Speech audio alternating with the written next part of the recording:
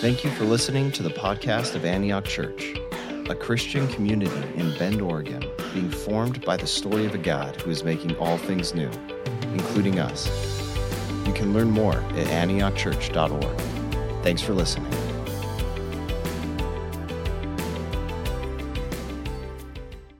Good morning, Antioch. It is good to be with you again. It is always good to be in the house of the Lord.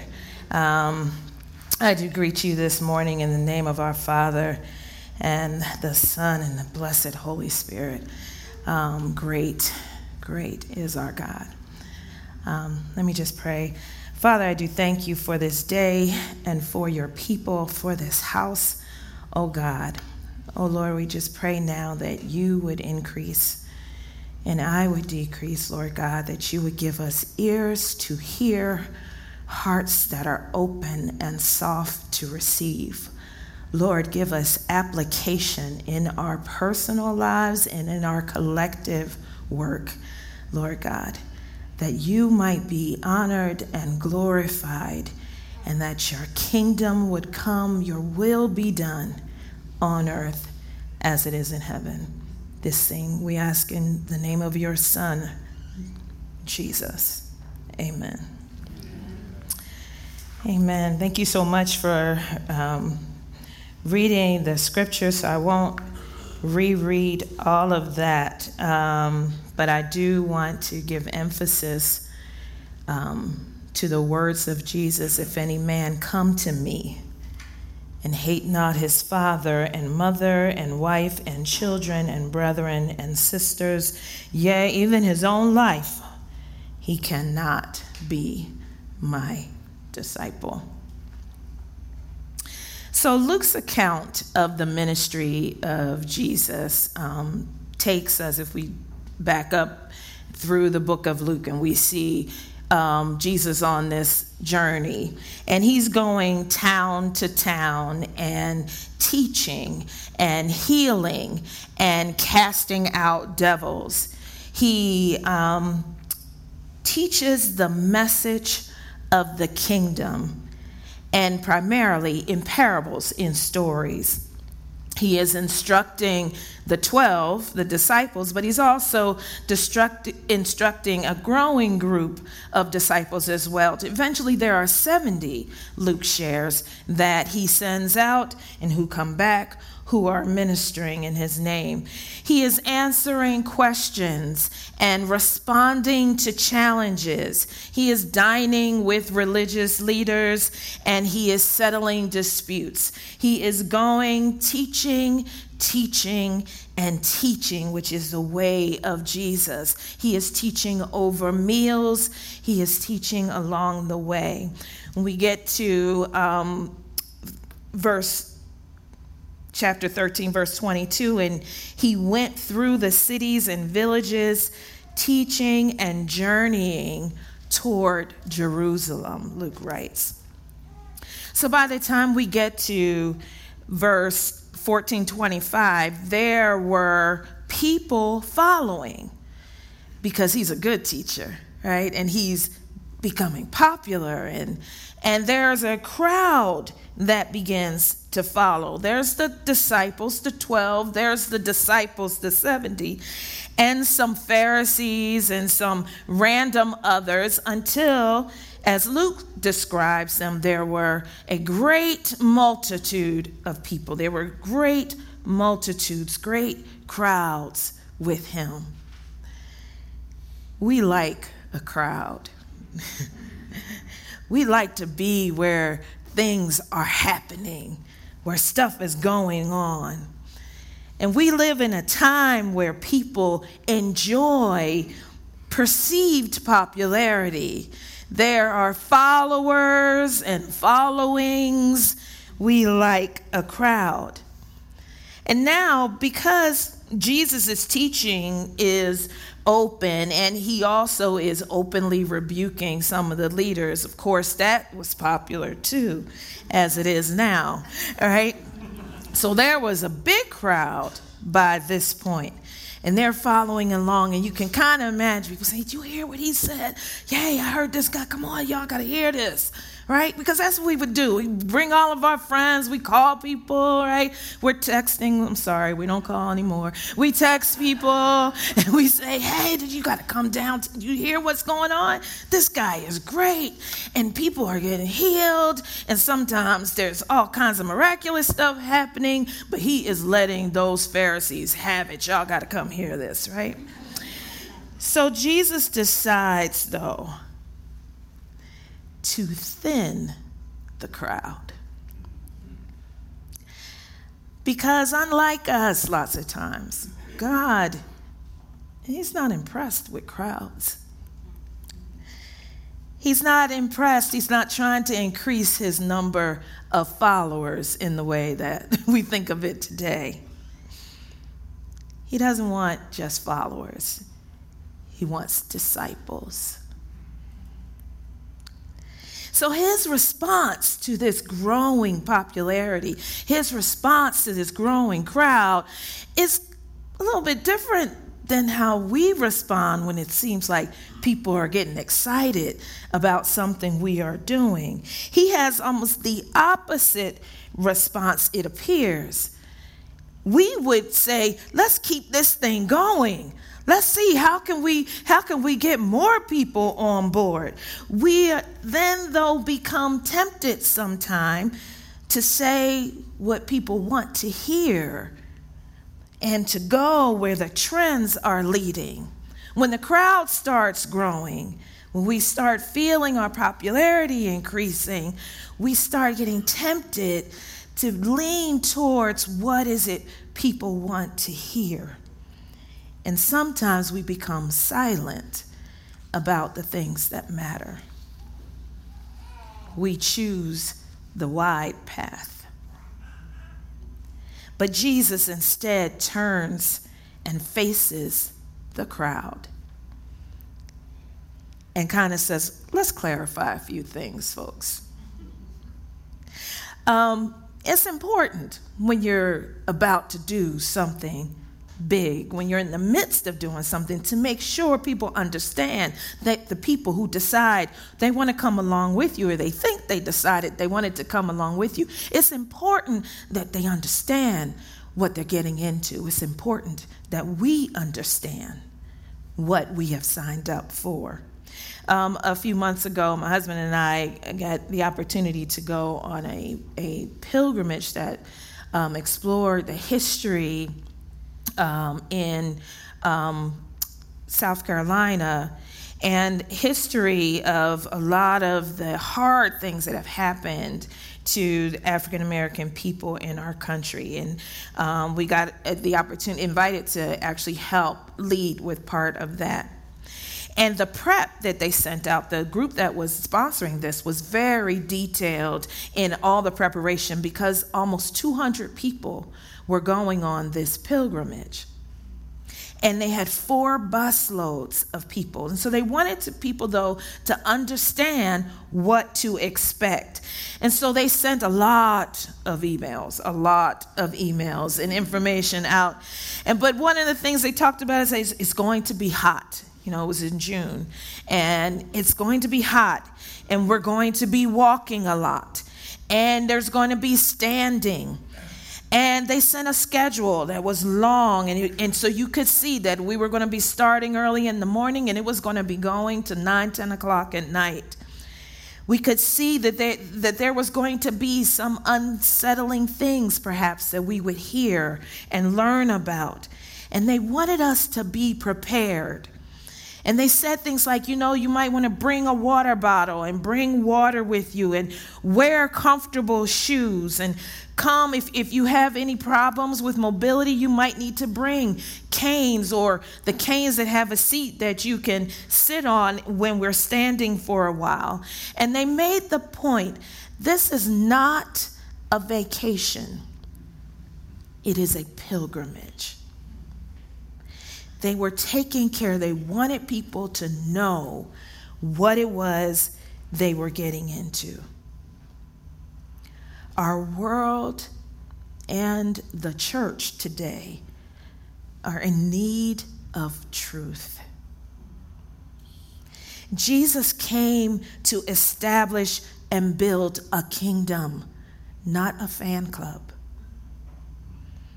This is not about having the most people on our side. There is no red and blue in the kingdom. There is no us or them. Jesus does not come to take sides. He comes to take over. So in verse 26, Jesus decides to clarify some things. He decides to thin the growing crowd. He says, if anyone comes to me and hates not father and mother and wife and children and brothers and sisters, yes, and his own life also, he cannot be my disciple. Now that's a strong statement. And we don't usually say things that strongly, right? He cannot be my disciple. You know, we are often tempted to try to explain away some of the things we read in the scripture. We say, well, you know, you got to consider the context. And in that context, it meant this. Or, you know, we'll say, well, that was a different era. You know, and in that time period, this was what that meant. And that's what was going on. And it's different today. Or we'll say, you know, but in the Greek, right? In the Greek, if you go back and read the Greek translation, that really didn't mean cannot. You know, he was saying something else. Or we wish that it was Paul talking, right? Because then we could say, you know, Paul had a lot of issues. And that was just Paul. And, you know, there's a whole lot of stuff. We wish that we could explain this thing away. But this is Jesus talking. You know, like I got the old Bible where the words are red. Okay? Right? All the stuff Jesus said, they printed it in red so there could be no, you know, confusion about who was saying it.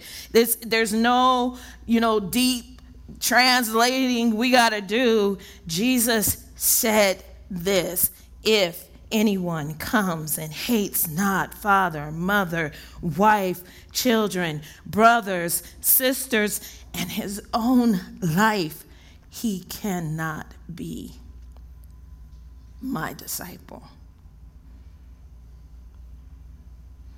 It is, he's not interested in being our side piece.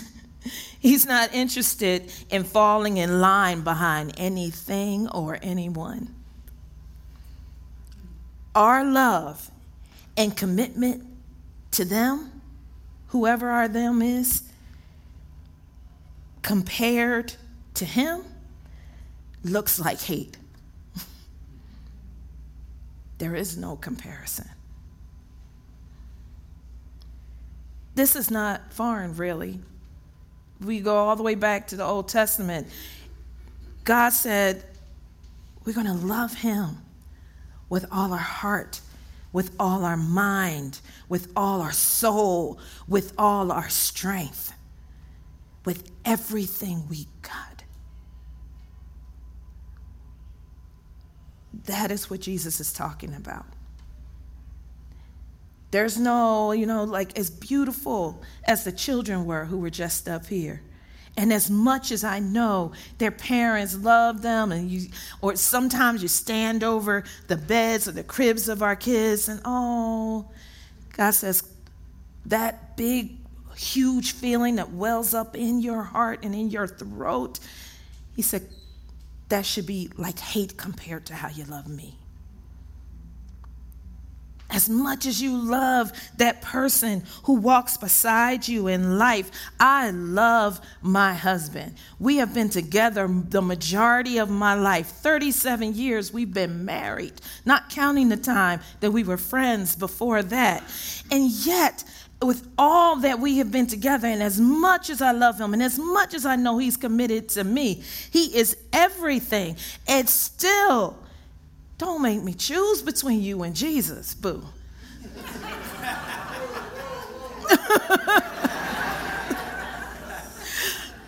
As much as I love my kids, there's no comparison. There's no comparison. Because Jesus was there when nobody was there. If we go back over and I look at through my life and the things that have gone on, things that nobody else even would know about, he was there and he knows. I think about times when there was a time I was pregnant and I had to have a biopsy because there was a thought that this might be something cancerous. It was Jesus who was standing by the side of my bed, whispering in my ear because they couldn't put me to sleep, right, because of the baby. And he is talking, saying, I'm right here, and it's going to be okay. There's nobody who is like that. That's why C.C. Winans said, you weren't there when Jesus found me. You didn't feel what I felt when he placed his loving arms around me, and you don't know the cost. You don't know the cost of the oil in my alabaster box. More than anything, Jesus says, that's what I'm looking for. And he goes further and he says, and Jesus says you would be willing to choose me over you.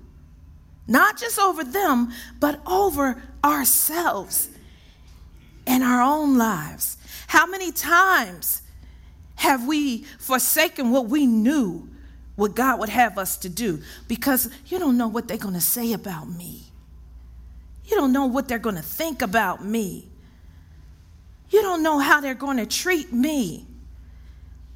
How I'm going to be left out. How I'm going to be misunderstood. They're going to think I'm like. They're not going to understand, Lord. God says you're going to be willing to choose me over you. And what others think.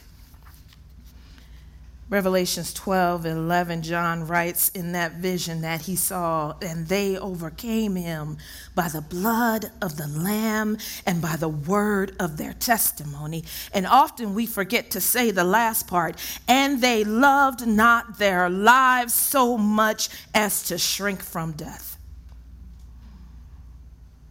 Those will be the people that are around the throne. Verse 27, after Jesus says that your love for everyone else appears like hate compared to your love for me. Then he said, and you must bear your own cross. And I imagine there are people in the crowd is like, what? Because we could with Jesus and his cross. Right? Jesus went to the cross for me. Praise God. Thank you, Lord Jesus, for dying on the cross for me, suffering all that you suffered, carrying that. Praise God. But then you do that so I don't have to have a cross. But here he says, and you must bear your own cross. We're fine with Jesus and his cross. But if you are not willing to lay down your life, Jesus says, you cannot be my disciple. You cannot be my disciple. Now, why? Why is he making this point? Why is he having all this emphasis? And he goes into two stories to kind of help the crowd understand. He tells a story about a tower and then a story about like an army going to war. And he says, for which of you intending to build a tower sits not down first and counts the cost, whether he have sufficient to finish it? if perhaps after he have laid the foundation and is not able to finish it, all that behold it begin to mock him, saying, this man began to build and was not able to finish. Or, he says in verse 31, what king among you going to war against another king sits not down first and consults whether he be able with 10,000 to meet him that comes against him with 20,000? Or else, while the other is yet a great way off, he stands and sends an ambassador and desires conditions of peace. He says, who doesn't stop and think about what it is they're getting into? This is what he is turning in love then to say, let me explain what kind of kingdom I'm setting up and what is required. We are not like in the old times selling snake oil. This is no bait and switch. We don't want to be like, there's so many of the house renovation shows, right? And they're all the same. There's all, different people, different couples, single people, whatever, brothers, but they're all basically like, oh, here we got this house and somebody wants to buy it or fix it up, and they have this dream about what it's going to look like, and they talk about the dream of the great renovation, and they say, this is how much it's going to cost, and they go, okay, great, it's in our budget, yay, let's do it. And then what happens? Every time, oh, we found this problem, and there's this thing, and now we're going to have to do this other thing, and it's going to cost another $30,000. So you're just going to have to pay that or give up part of your dream, right? This is not what Jesus wants for his church. He is laying it all out. So many times I have heard this passage taught as though it's just about us being good stewards, or let's have good financial planning. This cost is not on a spreadsheet. We have sometimes erred in offering cheap grace. We just say, God loves you, and he has a wonderful plan for your life. Come on. And he does. But there is more that needs to be said. Jesus is giving us that example. Things get hard, and there is suffering that comes with this life. And then people feel duped and misled, and they walk away hurt and angry because I got into this because you said my life was going to be better and things were going to go well, and I gave Jesus my heart and everything, and now what is going on?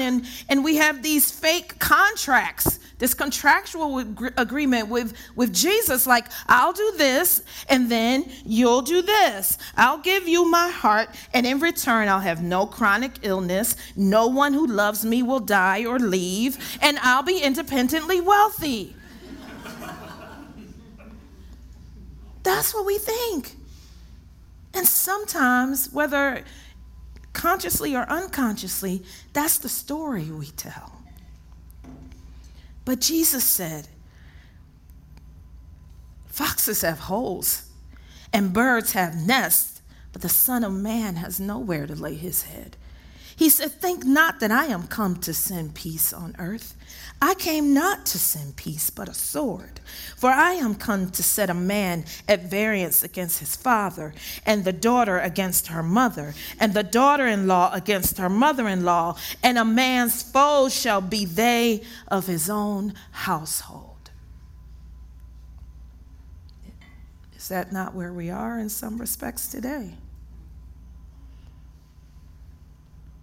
Following Jesus is what it has always been, a matter of life and death. Eternal, glorious, new life, along with the necessary daily death. Fortunately, Our God is a God of resurrection. The crowd was following for the same reason some are following today. Jesus was giving away stuff. He was healing folks. He was a great storyteller. And he was calling out the pious religious folks. Hashtag Jesus. Yes, we love him. But Jesus turns to the multitude and says, make sure you know who you are following and what it will cost.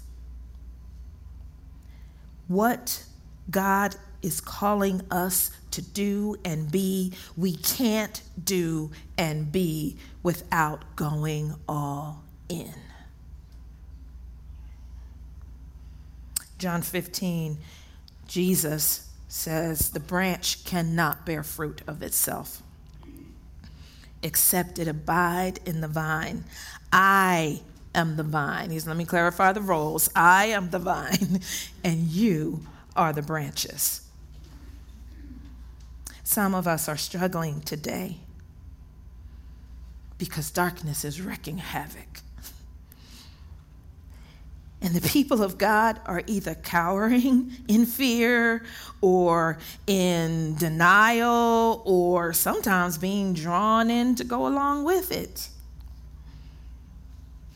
We are trying to undo and dismantle centuries of injustice, generations of racism and bias, years of decline and drought in human strength and ability. That does not work. Know what you're getting into and what it will take. Without the vine, the branch withers and dies and becomes unfruitful, becomes kindling in the hands of men, Jesus says, and is cast into the fire and burned. But our hope is in the but. But if you abide in me and my word abide in you, within you there will be a well of living water springing up into life. Your prayer life will change.